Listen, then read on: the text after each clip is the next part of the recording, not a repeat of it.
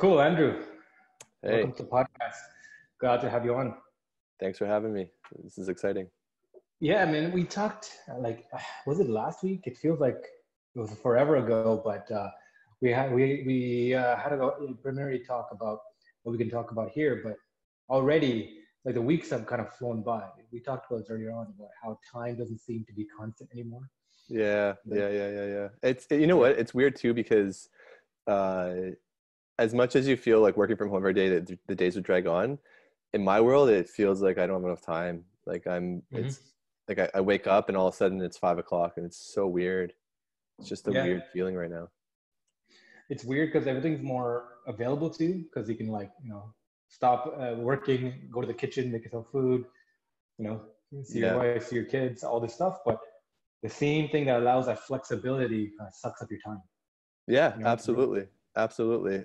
You're absolutely right. Like I will go downstairs, see my kids, have lunch with them, which is kind of cool. It's like we all Mhm. have a communal lunch every day now, and then it's back upstairs to work, and the time just blows by. It's crazy. It's like normally in the office you're kind of walking in between meeting rooms, and that kind of makes things feel like it's moving quickly. I never anticipated sitting pseudo in isolation, because we still kind of connect with our team digitally, but pseudo in isolation, the day actually feels like it's actually quicker. It's super weird. Yeah, yeah. I mean, I'm missing the office already. To be Yeah. honest, just to be able to separate life and work, right? Yeah, definitely, definitely. And I mean, that's something to be said too, that routine. It's like hmm we become like a tribe of people where you wake up in the morning and you go on your merry way. And Yeah. this tribe, there's like a whole new tribe of people forming now, right? Around like digital fitness classes. I've seen like book clubs online now. hmm Me and my buddies now, we don't, it's funny, we all live in different parts of the GTA. So we don't see each other unless there's like a UFC fight on, and Yeah. we formed a poker group Friday nights where we turn on House Party, and we see each other through House Party, and then we play poker on Poker Stars. Like that Nice. never would have happened if if the pandemic never happened. Yeah, me and my friends are doing the exact same thing tonight. We're doing poker.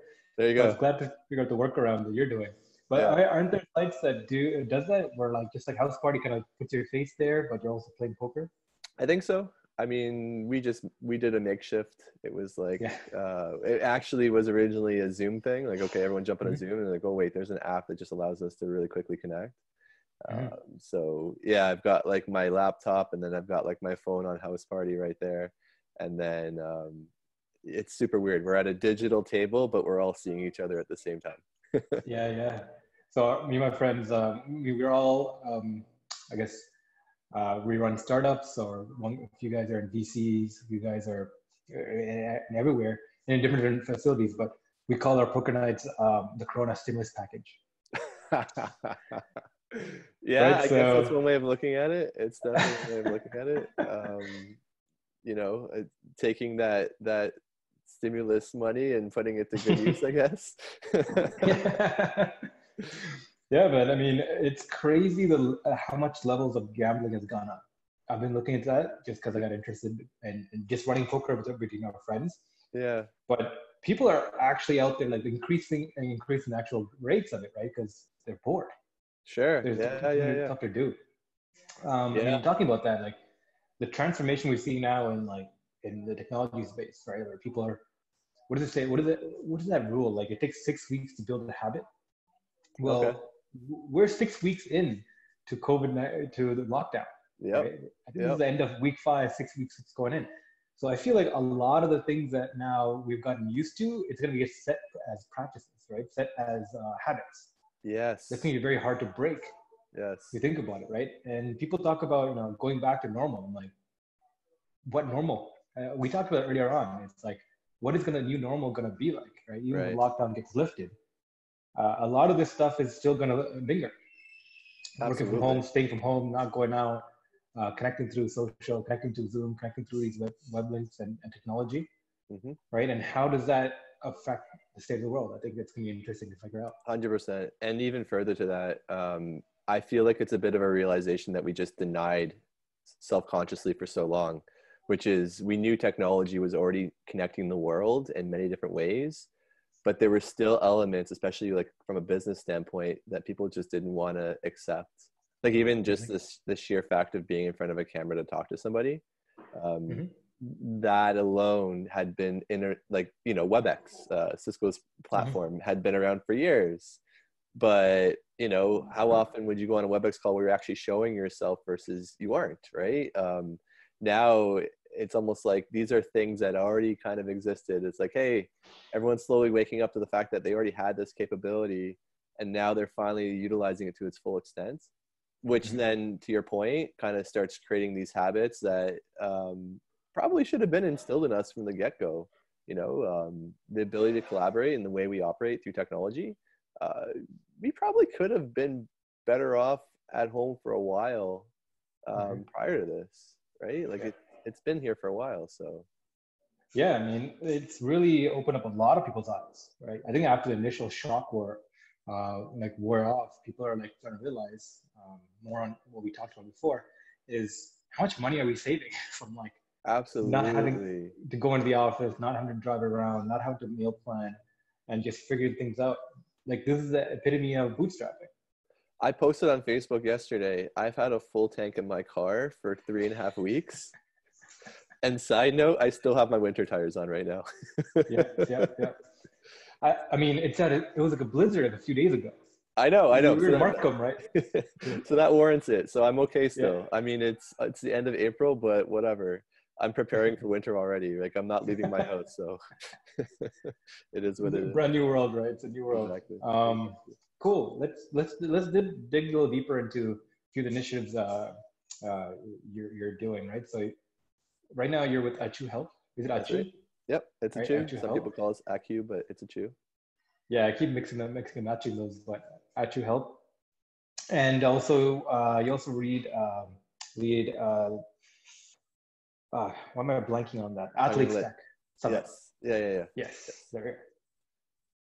Right. Yeah. Yeah. So we talked a little bit about that last time we spoke. I want to get a little dive deeper into that. Let's start with Acu Health. Sorry, Yeah. Acu Health. To be honest with you, I think we should change it to ACU. ACU sounds cooler. Although we had a meeting earlier this week with a pretty senior ranking executive at Apple, and he actually really liked the name. He's like, "I'll always remember you guys." Well, okay, maybe someone higher up is saying that. There's definite name recognition, right? Of course. Absolutely, branding everything, branding over everything. Yeah. Yeah. So with Achu, it's been interesting for us. Just to kind of give you context, like we've built a platform that allows you to take data around people's symptoms from a cold and flu standpoint and apply it to understanding trend analysis against where they're deviating against their benchmarks. So, you know, taking as an example what we do with the Apple Watch and the iOS platform, with users' consent, getting their health data to be able to give them a perspective as to where their health resides from an optimal standpoint, and then allowing them to see how they're deviating. So, you know, the typical example is the whole 7 hours of sleep, 10,000 steps a day, where that's not necessarily really optimal for anyone. It's kind of what was originally stated from a, I guess, health professional standpoint. But you and I both know, you know, getting 10,000 steps a day right now, maybe actually now you probably could, but typically, like being in an office space, especially, you're not getting 10,000 steps a day. It's not happening, right? 7 hours of sleep. I mean, that's another thing where that could be optimal for someone, but you know, some people, like my wife, she flies on 5 hours. 5 hours for her, and she is like a lightning bolt. And then further to that, even further, like when you're sleeping, right? You might get 7 hours of sleep, but you might have went to bed at 3 a.m. So are you still going to be rested? So we take a lot of those biomarkers and really understand how you deviate against those. And then we'll set you up with goals that are actually actionable and personalized to you. So now that we know that you can't do 10,000 steps a day, what is that actual number? Is it 3,000? Is it 2,000? And, you know, what is your lifestyle? Are you a mom on your feet all day with your kids? Are you in an office sitting at a chair? Like, what is that? What's your profile? So based on the data we collect, it's really around getting a persona created for you that allows us to create goals that are actually achievable for you.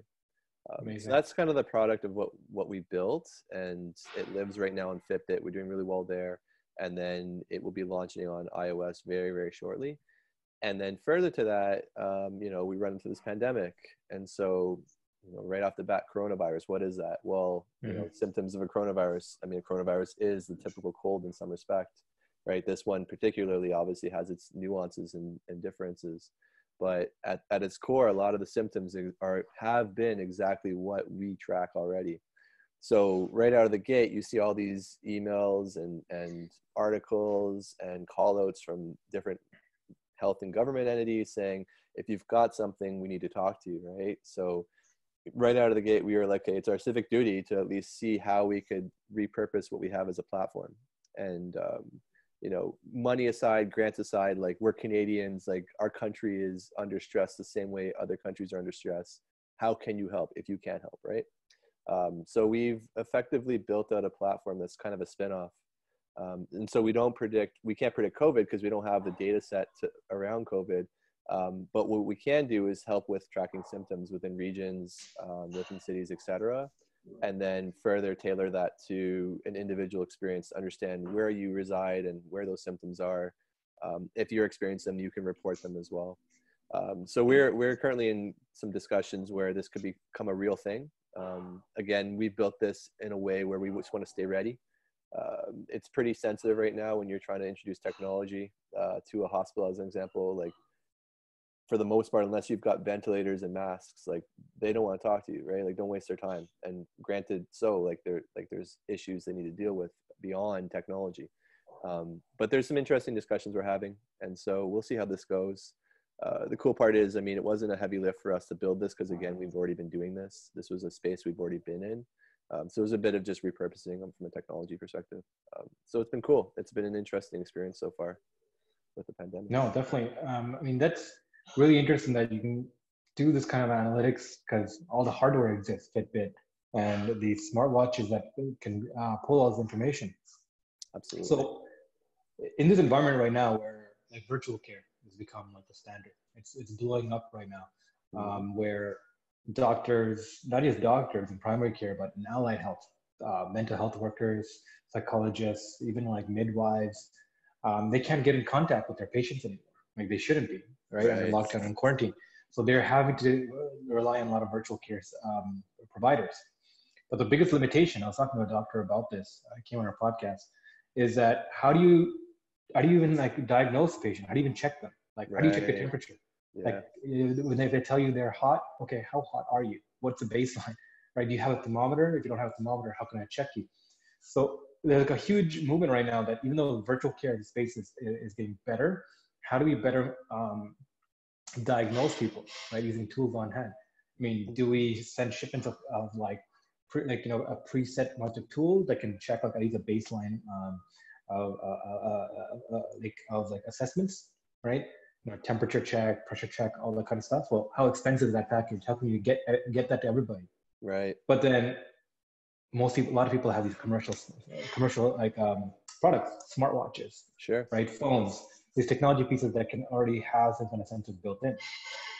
So I think you bring up an interesting point, is that if we can pull the information from these sources and kind of link them with virtual care services, I think that could be a very fascinating discussion. Are you guys considering anything like that, or?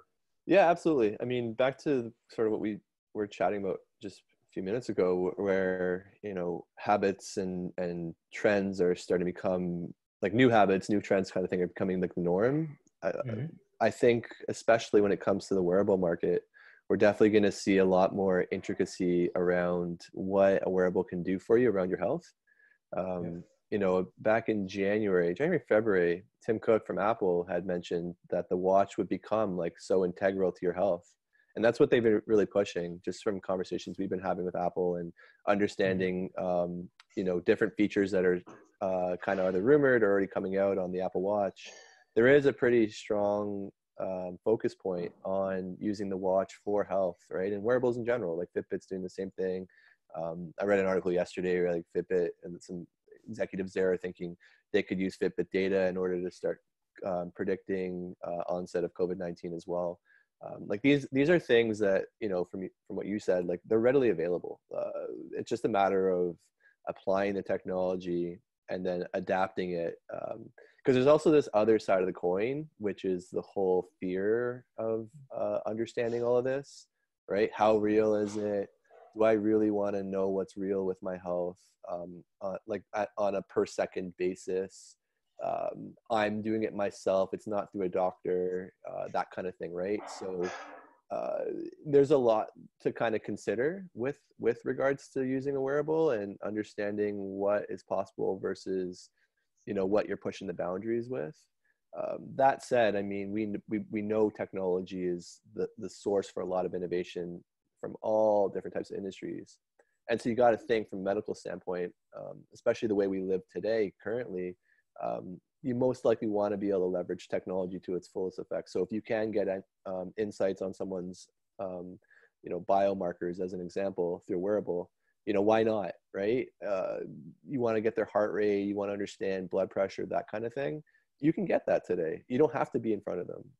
I think medicine and, the healthcare industry in general, it can be pretty legacy at times. We're very familiar with that. And there's obviously a security around that, right? I mean, it's got to be risk adverse when you're dealing with people's lives.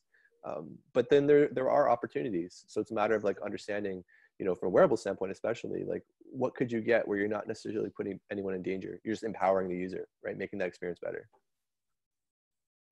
Yeah, correct. So, I mean, I'm reminded by this clients I used to have, right? There were two 90-year-old homeowners in North York, beautiful property, retired, and they both had smartwatches. Yeah. I remember looking at them and being like, how are you operating smartwatches when you need glasses to even see and like all this stuff? And they made me realize, they're like, no, like this is normal. Like they control the home locks, right, from there, because they're super. There was like, I used to sell smart home technology, and they were one of my best clients. They upgraded everything in their house. Yeah. And they figured a way through their grandkids' help to connect their smartwatch to their front door. So even their a few integration like that. But like, if their heart rate drops below a certain amount or the temperature drops to a certain amount, there's alerts to go to their grandkids. There's alerts to go to the doctors. Their analytics are going to are being sent somewhere. And I'm like, holy crap, you know what I mean? And I started looking more into it, and the actual target market for the biggest market for Apple Watches is actually the 50 plus range, which is phenomenal if you think about it, right? Definitely. So on your point, idea of not just health, but also wellness is built into these products. Absolutely. Being connected to your family members who can keep an eye on you, tracking you better, your movements within your current lifestyle, right? All those kind of things can be tracked. And we think about this too when we think about medicine and the way we practice health, right? Is that, you feel bad, you go to the doctor, you get prescribed something, a pill, and you walk away. You look for that quick solution. Right. But before all this, like the idea of naturopathic medicine was kind of growing, right? The idea that like, how can you build your lifestyle, become healthier, fix your diet, fix your sleep, right? Fix your social circumstances, fix what you're eating, like all these kind of things come into a factor and effect. And like further what you said before, like the idea of personalization, what might be the standard before is not the standard unilaterally. Like, everyone's standards can be different and baselines. So these tools can really help us personalize to the person what their healthcare needs are, from diet to sleep to interactions, but also help guide the next wave, I guess, of medical healthcare workers, right? Absolutely. We're not just like, oh, these are the check marks, your symptoms you're facing, here's a pill. But, 15 minutes in and out of a walk-in clinic. Right, exactly. But more proactive, as in like, here's all the data reports. This is what your profile suggests. How can we preemptively tune you to be a better human? Right. And I'm really interested in this kind of version of healthcare, because being proactive, right? And it's almost like you're tuning individuals to become better. And that kind of messaging especially works really well, I guess, for the future. So I guess from your standpoint, what do you see in this industry? Like, what are the blockers? What's moving? Any issues happening? Well, I think we're at an interesting inflection point right now, right? I mean, let's not ignore the fact that this is a very unfortunate circumstance we're in. You know, actually, to be honest, like, so like it's sitting home for me right now. My dad is in a long-term care facility, and I literally found out yesterday that someone had 3 staff and 1 resident has has tested positive. So he ended up getting the test yesterday, and he'll find out within a couple of days if he's got it. So like this is hitting home beyond hitting home. But on the same vein, I mean, don't waste a good crisis. One of my mentors mentioned that to me, and I was like, shoot, like you're right. I mean, what are you gonna do? Sit home and stir, or figure out what is the opportunity out there, right? I mean, if you can do it, if you can't, I get that too, right? There's like those memes out there where I think I'm paraphrasing, but it's like, if you don't come out of this with a new skill, whatever, then you wasted it, kind of deal. But then there's the other flip side, which I actually more subscribe to, which is, no one has gone through this in their life, so you don't know how you're going to react from a mental health standpoint, physical standpoint, etc. So you deal with it and cope with it any way you can. I mean, in my world, I'm lucky in the sense that we're like, as a family unit, we're good. Like, we've got a good routine for the kids, etc. And so there is the ability to take advantage of this. So, you know, from a business standpoint, it's like looking at, okay, how are people going to be interacting in the future now, right? There's going to be definitely a lot of more digital means, and understanding how to get data from people without actually being with them in person or having that distance, right? I think that'll become a lot more prevalent as we move forward in the world and as the pandemic slowly starts to unwind. One of the things we're really focused on, to be honest with you, is understanding that whole nuance between the employer and the employee, right? That disconnectedness where, you know, even further, when you were in the office, how much did your employer really understand about your health, right? Your mental health, your physical health, you know, your performance at your job. A lot of it is an indicator of how healthy you are, you know, and how much did your employer understand that? So prior to the pandemic, like, that was conversations we were already having, where a lot of employers were already feeling like they were disconnected from their employee base. But now here we are, where we're working from home by ourselves every day. Imagine just the heightened level of that, right? Especially from a mental health standpoint. You know, I think it's fantastic that we can connect digitally and ensure we're seeing each other daily. But there's definitely an element of being physically disconnected. You know, I've got friends that live in condos. I mean, a lot of people live in condos. I mean, I'm blessed to be able to live in a house, but I can only imagine being in a condo, especially if it's maybe 600 square feet, right? Like, and you got to be cooped up in there all day. That's a challenge. So we don't know what we don't know right now. To your point, it's been 6 weeks. Who knows what happened? Like, does this become like the real life version of the purge? And like, people start going crazy because they just can't stand being inside. I mean, we're seeing, you know, definitely reactions in the United States around being inside and being stuck away from work. So yeah, I mean, we're really focused on understanding, like, how can you give an employer the ability to stay connected through health and wellness with their employee now more so than ever, right? Now really engaging with them where you're going to already be challenged with them. So there's been some really good conversations on our end, and I think we'll have something in the near future to be able to show for that. So it's been exciting. Absolutely. Was it with you that I talked about the show Billions? I think you mentioned something the last time we spoke. I don't watch it myself, Yeah. but you mentioned, yeah. The performance coaching side of things, right? Yeah. Yeah. So, I mean, I've been working in sales for a long time, and, you know, some people who might be listening to this podcast, they might think, you know, what does an employer, what business do they have access to health or the well-being of their workforce? Well, it's very important, right? How guided how healthy your team is, how reflects directly to how productive they are, which directly goes into your business and what you're doing. And the idea of performance coaching really interests me, right? So it's more proactive than it is reactive. Rather than being like, you know, morale is down, let's bring in somebody to talk to somebody. Right. It's like, no, let's have like a resource or asset or some kind of procedure in the company to be like, how do we fine tune the individual into become the best way they can be, right? So one of my most interesting experiences was working at like a commission only sales team. 60 like raw, hungry, commission only salespeople, you know, coming together in a room trying to figure out how to move a product or a service like Right. strategizing to move forward, you would think like one of the lessons I have is that is like how much time you start putting into personal development, Yeah, yeah, yeah. right? Like especially in sales, managers and leaders spend a lot of time on talking about personal development. Right. And one of the main reasons I love sales is how open that conversation is compared to other industries, right?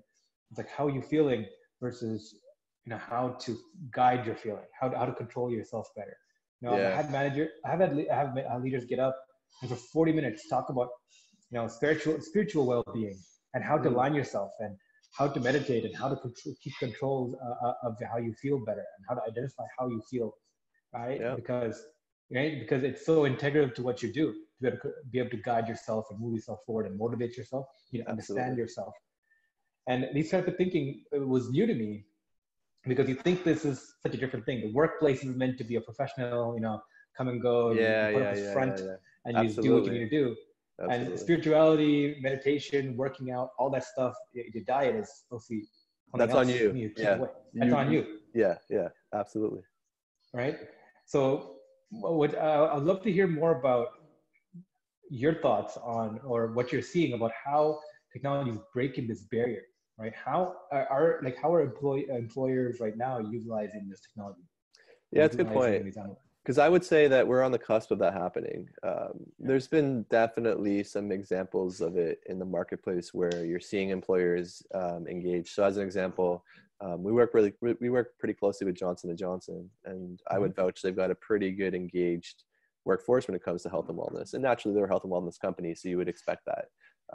But they go above and beyond. One of the examples. And this isn't really technology, but it was just, they started putting immunity boosters in their cafeteria, and they aren't like their cafeterias and like a Google cafeteria where you just kind of take what you want, but the immunity boosters were there specifically for people who ever wanted it. Right when the pandemic started in January, they immediately implemented that, and then they started working on, okay, what's the path now when we want to engage with employees, and so they started doing virtual yoga sessions and virtual meditation sessions. I mean, a lot of that is now sort of par for the course, right? We're seeing a lot of Mm-hmm. that already. But I would vouch that within the corporate world and just business in general, that's still not necessarily really prevalent, right? You're not seeing and hearing a lot of large companies really stepping their game up. Yeah. I came from IBM where we did have yoga classes and Zumba classes in the building, after hours for employees or at lunchtime. But that was partially just like self-serve. It's kind of like, okay, go do it. It wasn't necessarily saying like your manager saying to you, hey, you should go participate, it'd be good for you, kind of thing. And by the way, I'm going to go too. And I think another component to this, beyond like what are we seeing in the technology space that allows for this to happen, is what are we seeing from a leadership standpoint, where leaders are actually saying, I'm going to go do this, come follow me, right? Let me be the example of what a healthy workforce looks like, and let me show you that I'm actually trying to participate as well, not just telling you, hey, go do that, I think it's good. So there's a lot of nuances around that. But like back to the J&J example, I mean, they definitely embraced a lot of collaborative tooling in order to make that happen. And from what I've understood so far and what I've seen through minor examples with them, they're pretty engaged. It's been very helpful. I think that'll just continue to go on. You know, um, Bring it back to home. Like my kids have a Saturday morning dance class, and it's on Zoom, right? So we broadcast it on the TV in the basement, and there's like, 8 6-year-old girls on Zoom, just like hi, hi, hi, just like screaming at each other, right? Meanwhile, the dance teacher's like trying to, and then she's like, all right, everyone's muted, mute, and then like, oh, Yeah. they're still trying to chat with each other. You can see their mouths moving, but you can't hear anything. Yeah. I think right now we're still kind of figuring it out, to be honest with you. I think all of the data is there when you're looking at, okay, we've got wearables that can kind of give you insights, and the tooling is there from a collaboration standpoint. We're seeing evolutions when it comes to video and conferencing and things like that. I don't think anyone's really broken the mold though. But then maybe we don't need to. I don't know, right? I mean, again, this stuff had been around for a while, this technology. It's kind of interesting. I don't know if you saw last night, like Travis Scott did a concert on Fortnite. right? Where it was like an avatar of Travis Scott rapping to Yeah. Fortnite players jumping around with their giant battle axe. It was pretty Yeah. cool. I Yeah. remember when they first did that. That was with Marshmello, the other performer, and I was like, "Hey, Yeah. that's the future." Like Do you connecting. play Fortnite? I don't, but I am wasting away playing Call of Duty right now, which I need to Same. stop. If I've got I bags think, under my eyes right now, you'll know why. Like, unfortunately, one of the habits that I formed was moment that COVID happened, I dusted my Xbox, plugged it in, yep, and turned it on, and that's been a wrap. You know what I mean? yep. We're Yeah. trying to. I mean, you got to stay busy, right? You got to get your Yeah. mind off of things. I mean, you do what you can. But So honestly, like I'm looking back at like my 17, 16-year-old self and thinking this is the best thing ever. Because I'm taking sales calls and I'm yeah, playing COD. And yeah, I yeah. was always thinking in my younger days, I'm like, how can I blend my work and Xbox together? Absolutely, You know, and I'm absolutely. like, I'm living my 16-year-old dream. My so I'll be a little transparent. So I came up to bed last night at like 2 a.m. and my Yeah. wife is like, "Why are you living like you're 16 right now?" I'm Yeah. like, I don't know. That's a very good question. I'm sorry. I'm sorry. Yeah. But again, I Life is, mean, back to my earlier point, like we don't know how we would react through all of this. Frankly, I know for a fact I'm not going to sustain a life where I'm staying up till 2 a.m. every day. That's just yeah. not going to happen. Maybe that starts to morph into something different. Mhm. But I mean, with the technology the way it is today in our world, staying connected is so easy. So now it's a matter of how do you form your routine around that, right? We're so used to having that like intertwine between the world being connected through our phone, our laptop, and then being able to kind of shut that away. Other like through maybe you have a really long commute like I do, where I go downtown and then I can't be connected to anybody other than like taking a phone call. So that's kind of like the initial connection, and then also getting home from work, and then there's family time, dinner, etc., and staying disconnected. But now we're not like there isn't much of that happening. So how do you compensate now? Like I know for a fact I probably shouldn't be in front of my laptop as much as I am right now, but I'm compensating for the fact that I'm just home all day, and that's what it is. So it's a matter of, I guess, maybe figuring what does that new norm look like too, right? Staying connected, but Absolutely. also still disconnecting. Yeah. I mean, I just want to shift back a little bit to your project with that at your help and what you're working on, right? So I just want to clarify: are you guys like a consumer app? Are you a B2B app? Like what exactly is your business model? Yeah, so we've got both. From the consumer side, it's your typical health and well, not typical, but it's a health and wellness platform, both on Fitbit and the iOS platforms with the Apple Watch. And so that just gives you perspective of your personal health, and you feed it data, it gives you back insights and personalizes that experience back to what we described. And then on the enterprise side, that's where it gets pretty interesting because we're able to provide experiences that are unique to employers. So there's four key buckets we play in.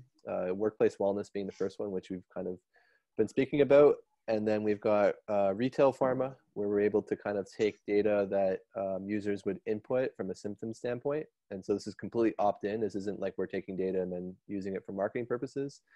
This is simply the users saying opt-in, I have a runny nose, I have a headache, and then here's your offer for said pharmaceutical that might help with that ailment.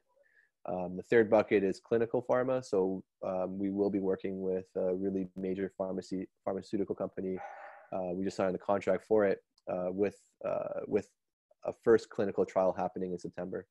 And so the ability to understand user symptoms and back to us being able to kind of follow that trend and understand deviations against that trend. When the key with a pharmaceutical company is administering the drug, when is the right time to administer the drug to understand the efficacy of the drug. So oftentimes they might administer it too late, and so you'll never know if the drug actually worked or not when they're experiencing Mm-hmm. symptoms.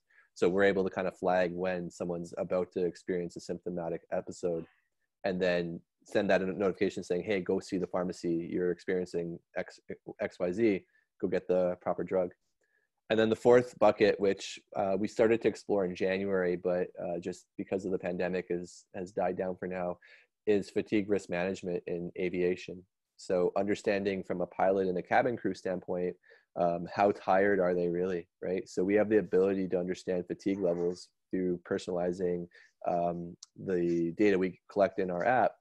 And the idea is to be able to show a true value for that on a personal level. Right now in aviation, they'll do a biomathematical model that will give you a generalized view of how tired someone might be based on their demographic, i.e. 50-year-old male pilot. This is how tired they should feel, kind of deal. Obviously, it's a generalization, and so we're able to tailor that to a very specific use case, which is the actual pilot themselves. And the idea is to be able to give a better view. So they'll create, major airlines will use what's called fatigue risk management systems. And what these are like kind of like really large scale platforms that manage the pilots, where they have to check in and give reporting on how they feel. And it's all related back to, how tired and fatigued they are, because obviously they're operating a giant aircraft that could be very detrimental if they don't operate it properly. And so what we were chatting with the likes of FedEx and Air Canada was around how could you personalize that to your pilots and your cabin crew, and leading up to the flight, give them better perspective as to how fatigued they are. So 4 key buckets on the enterprise side that we've been actively playing in. It's been fun. Yeah, I mean, that's a really interesting bucket, but I think my real interest here is with your tool, are you trying to go more into assisted care, or like more like a virtual care kind of situation where like your tool is now assessing people based off the biometric data and are prescribing like actual clinical things to do? Or does it go to like actual clinician to better diagnose it, right? So for example, go ahead. Oh, okay. I mean, in a perfect world, firstly, we will never diagnose, right? I mean, we aren't considered a medical device or a clinically approved company. What we're giving you is analytics against when you're deviating against your health benchmarks, right? So very, very simplistically, it's a mathematical model at times that's just showing you statistically when you feel a certain way and then when you deviate against how you feel, right? And so understanding when you're starting to deviate against that, we can give you trending analysis.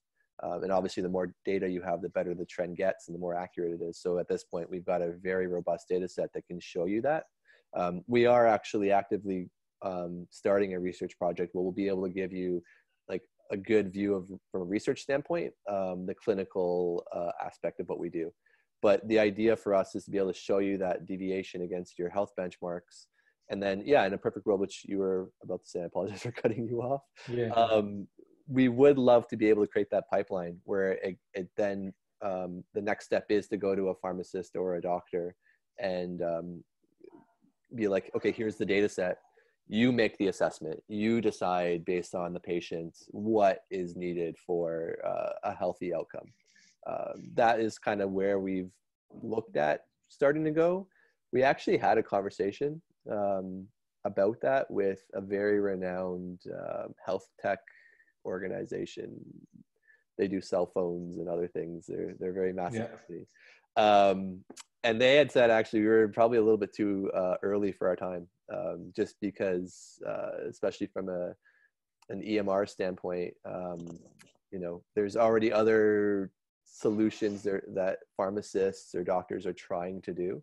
I mean, my dad, we had an interesting summer with my dad before we got him into his long-term care facility.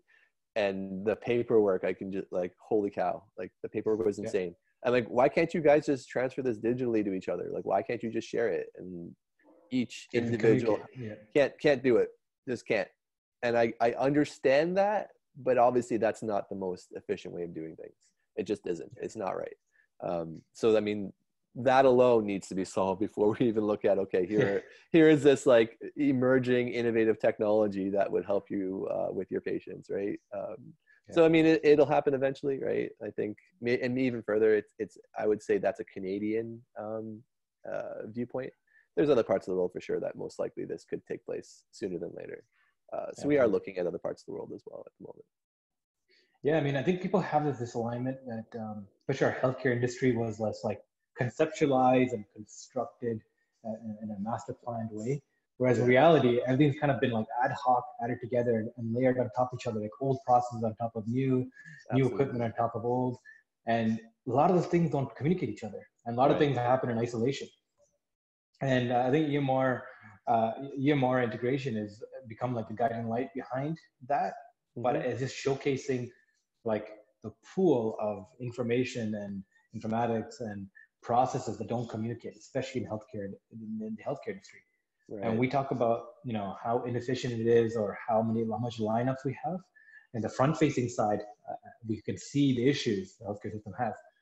But on the back end, it's an iceberg, right? You see the tip and you're like, oh man, that's so bad. Right. But you don't notice like the pool of information in the back end that is just backlogged and just like, it's kind of sliding along.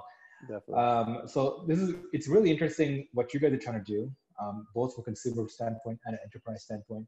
One of the things I would really be interested in is, you know, this profile you're talking about. You know, this is my profile of my data, of my health, right?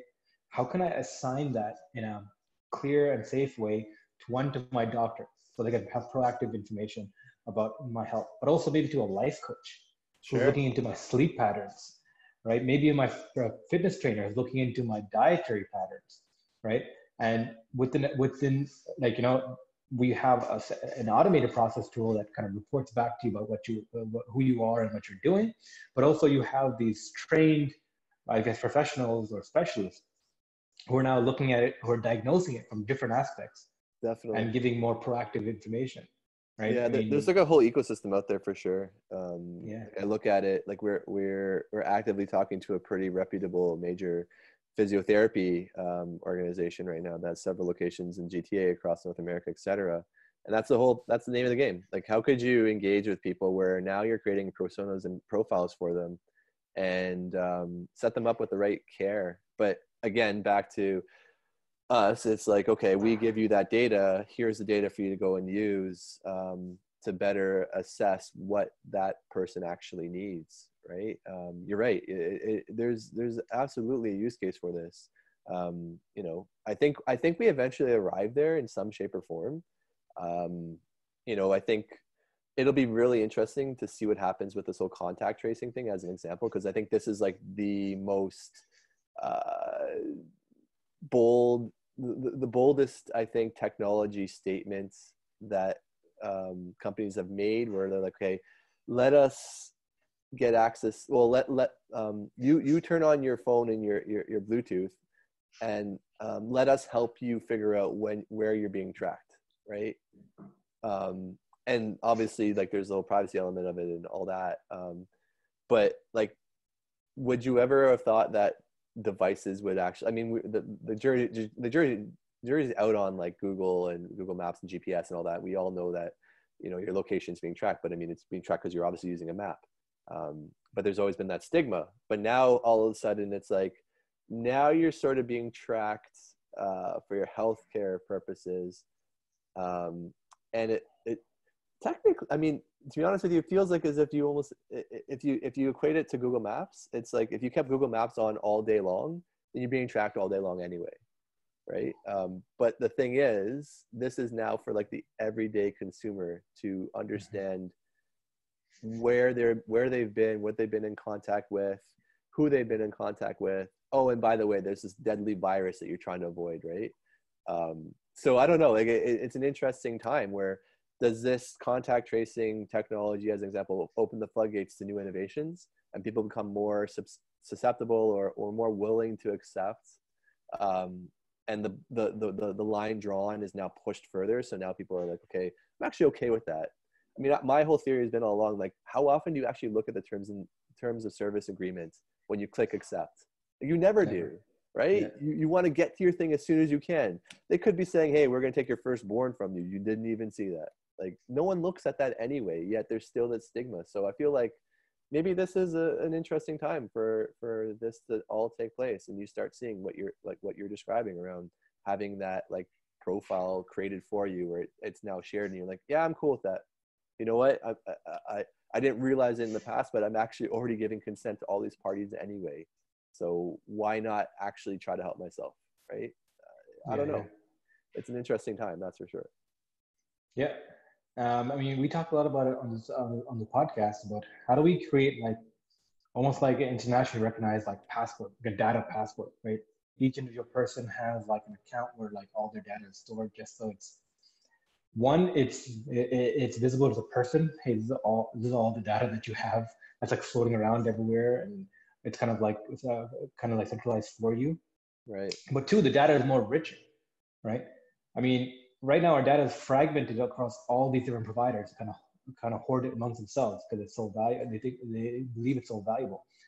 But if you pull it together, it actually becomes more enriched, right? Absolutely.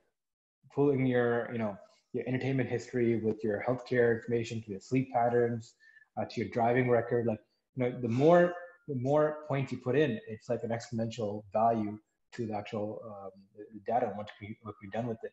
So I'm really interested in these profiles, data profiles that we built based off these aggregations, Yeah, yeah, from the yeah. various systems. Well, even further to that, there's the whole stigma around your data being used for marketing purposes, et cetera, right? What if you could take all that data, combine it, now you got a great profile, and now you can go auction it off to like RBC and be like, all right, Exactly. here's my Absolutely. data, it's worth $15, right? And there's like a value behind it, and you go sell that. I mean, who wouldn't do that, in all honesty, right? Like, I'm pretty sure the majority of people in the world, I mean, granted, I mean, I understand the privacy implications, blah, blah, blah. But if you had control over that, you'd be like, yeah, I'm cool if you want to know my purchase history. I went to Markville Mall, I went to the mall, whatever, and I went, and bought stuff from Walmart or what have you. I don't care. Cool. You know, I bought hot dogs. You want to buy that from me? Perfect. Go Yeah. nuts. Go buy that data from me. Well, I think like real, true, enriched data is actually worth a lot. Like if you look at like Facebook, when Facebook was like finishing their before the IPO, one of their last rounds when they're raising, they valued that like they have no revenue other than ad revenue. They valued each individual person on their network as being valued at $125 USD. That's the Right. value of the I data, remember that. I remember that. right? And it was just like a mind blowing thing. It was like in 2015. Right. And that's just one platform. It's taking the data that they collect on you, the user, mostly self-reported, and by some other people, crowdsourced. It's worth $125. Imagine aggregate that with all these other platforms you sign up with and have Google Maps data, right? Your Netflix accounts and what Sure. you watch there. What Yeah, are your aggregate. I interests think in? it's yeah. I think it actually becomes very valuable. You now Absolutely. have like a digital clone of who you are. That's the ultimate repository of information, what you like and what your preferences are, Yeah. that companies can interact with. Like one of the interesting thoughts I think about is like the next Google is going to be a search database, but for machines. Oh, interesting. How to query each other, right? So if your data can be stored in this kind of in a query tool where it's all together, and now you have these restrictions: who can access, who can't, who can transact with it, the paywall. Well, Right. then I think there could be a potential future for like these machines to talk to each other. This this data pool that you have communicating with the resources that you're allowed to, it's Right. transacting, buying and selling the data, accessing the data as needed. So if they want to market to you, they can pay. You can do this, right? So Yeah, I yeah, think yeah. the ultimate tool here is someone who figures out not just how to get the data aggregated in one tool set, but how to secure it and give it to the people, right? Give it back to the individual. Yeah, yeah. And further to that though, then what is it worth? Like, who decides what the marketplace is? I've been super fascinated with that. Like, um, you know, I mean, I guess a bit of it is supply and demand and the uniqueness of the data. Like, where is it coming Yeah. from and what does it represent?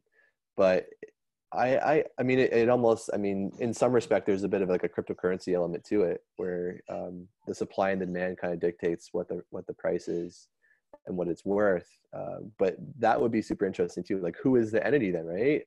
That becomes a whole new ball game because that entity becomes a very powerful entity very quickly. Is it a government? They say they implement it. Is it a bank? Is it, just a brand new company that starts to create this auctioning platform of data?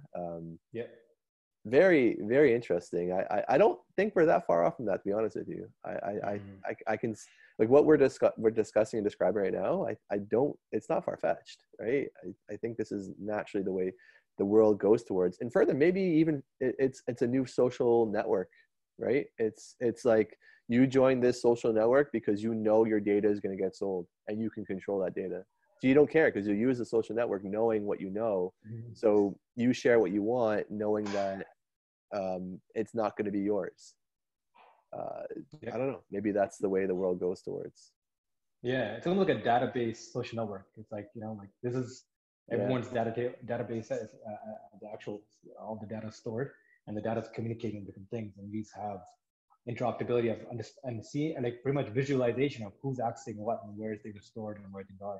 Or maybe But Facebook ends up like saying, hey, we actually want to start paying you for your data. Yeah, I don't think that'll ever happen. I don't know. That's their entire model. They have a paywall set in front of data sets, right? I know. But like, could you imagine though? Like, if like Google or like Facebook did that, yeah, I think it'd be a power move.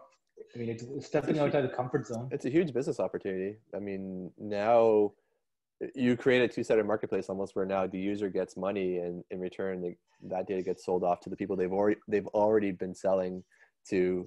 But then maybe now you get a better, richer data set, because now I know my data is going to be used. And by the way, if you try harder to share your data or try harder to do certain actions, it'll actually be worth more. So for instance, maybe I'm trying to sell my data to a car manufacturer, and they care a lot about my purchase history, on how adventurous I am, and where do I spend my time on weekends, because the model of car they're trying to sell me is catered to that kind of lifestyle.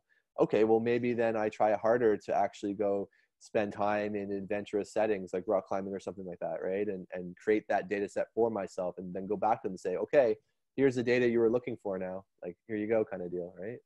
Could you imagine? You can only buy this car if you went rock climbing twice. I mean, who knows? This is, you know what we're doing right now? We're actually writing a Black Mirror episode as we speak. We are. This is exactly what it is.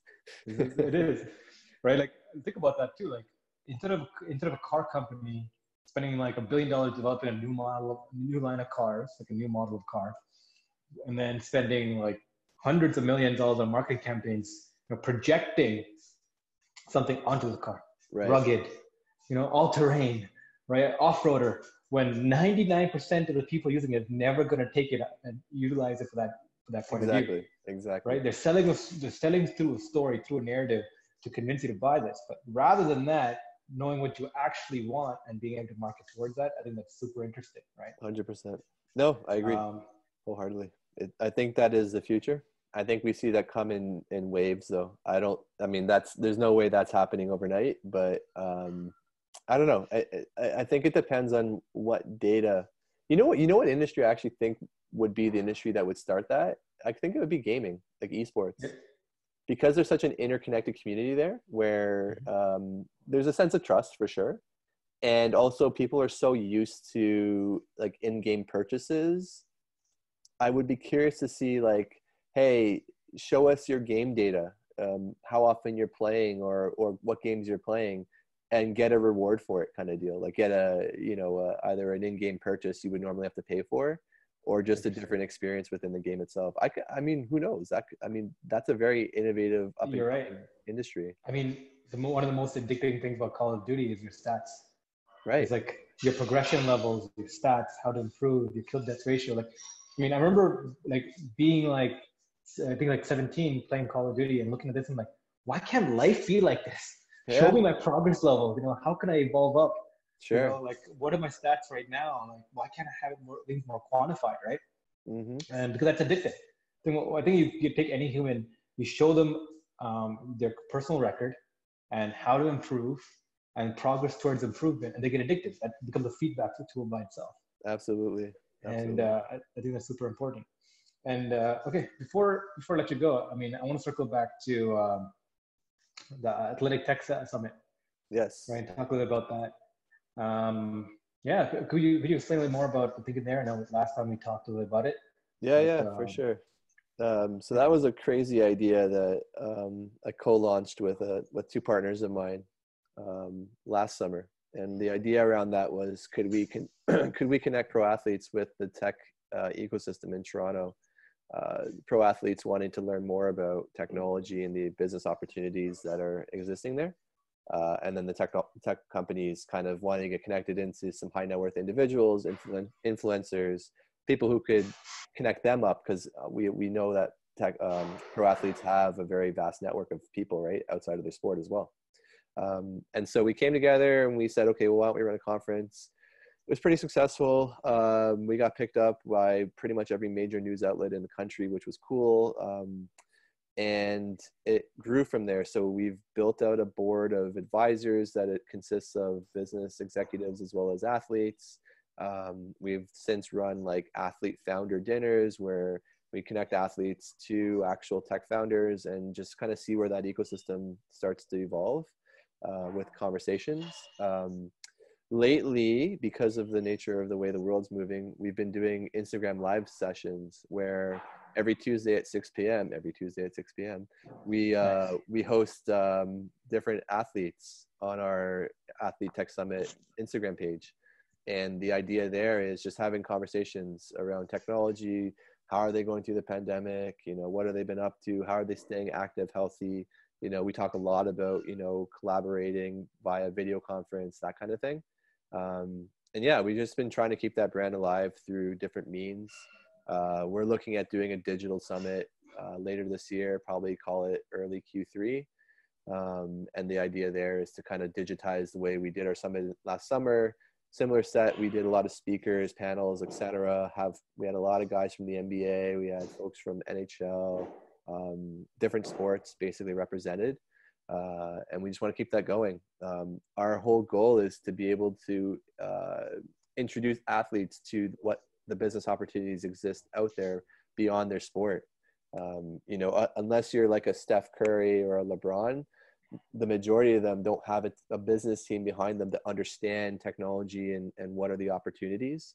And so we kind of act as that middle agency to be able to bridge the gap between what could be an interesting tech investment or an opportunity to partner with, and the actual athlete themselves, you know, making those connections happen. So Yeah. it's been a lot of fun. It's a totally different world. You know, it's another entrepreneurial endeavor on my end that is kind of like my nighttime focus.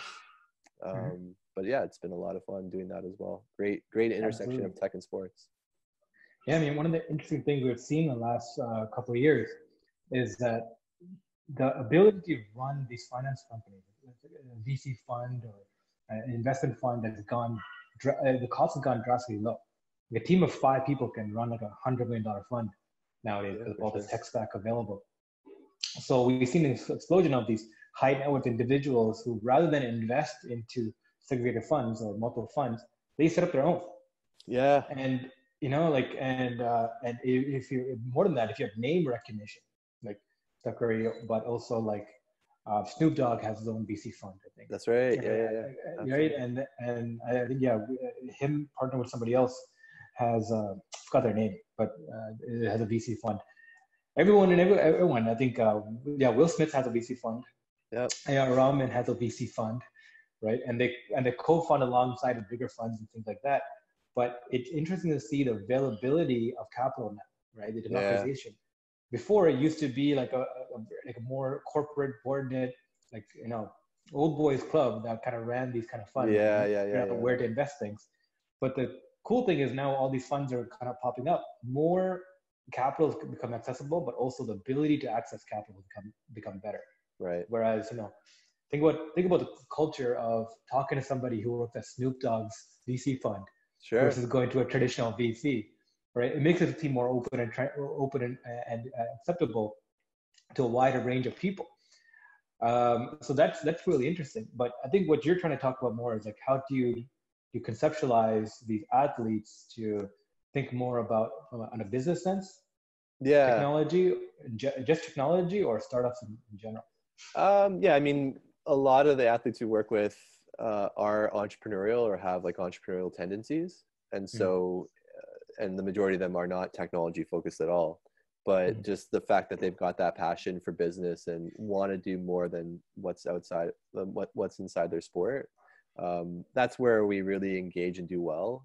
There's been quite a few good connection points we've made with athletes and a few tech startups. As well as just helping them navigate, you know, maybe there's an endorsement deal and what to look at and what might make the most sense for an opportunity for them to partner up with a brand. there's definitely been use cases there as well. But yeah, I mean, the nature of the game is, these athletes are so in tune and so focused on their sport as they should be, right? To be the best athlete and, basketball player as an example as they can, that they don't get exposed. This isn't a world that they get exposed to too dramatically. Or if it is, it's pretty traditional. So when we started this, what we saw was the majority of athletes were doing real estate and or like a clothing line, right? Like very traditional, consumer focused, the stuff they're familiar with, which is fine too, right? I mean, there's definitely money to be made there.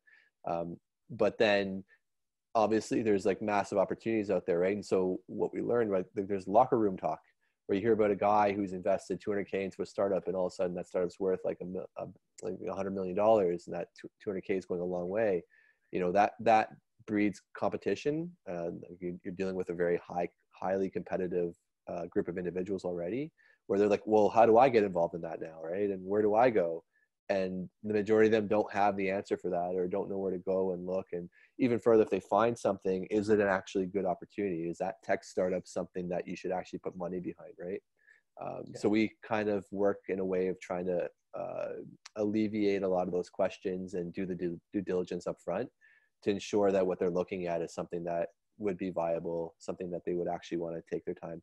And further to that also is something that they're interested in, right? You take for granted, the conversation you and I are having, I'm sure a lot of the times could go over the heads of regular day person, right? Like understanding data and sharing that, all that stuff.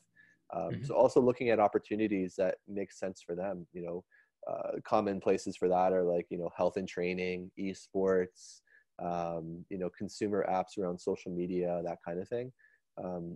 Ensuring that we're tailoring the opportunities or the conversations to things that they'll actually be interested in. That's a huge component of it as well. So. Perfect. That's great. Let's wrap this up because we're hitting our benchmark. For sure. For AccuHealth, how can people find it if they're interested in the product? Yeah, so it's AchuHealth.com right now, available on the Fitbit marketplace. Just search up Achu, ACHU, you'll find it. And then on the iOS platforms, it'll be everywhere as soon as Apple doesn't think we're a COVID app anymore.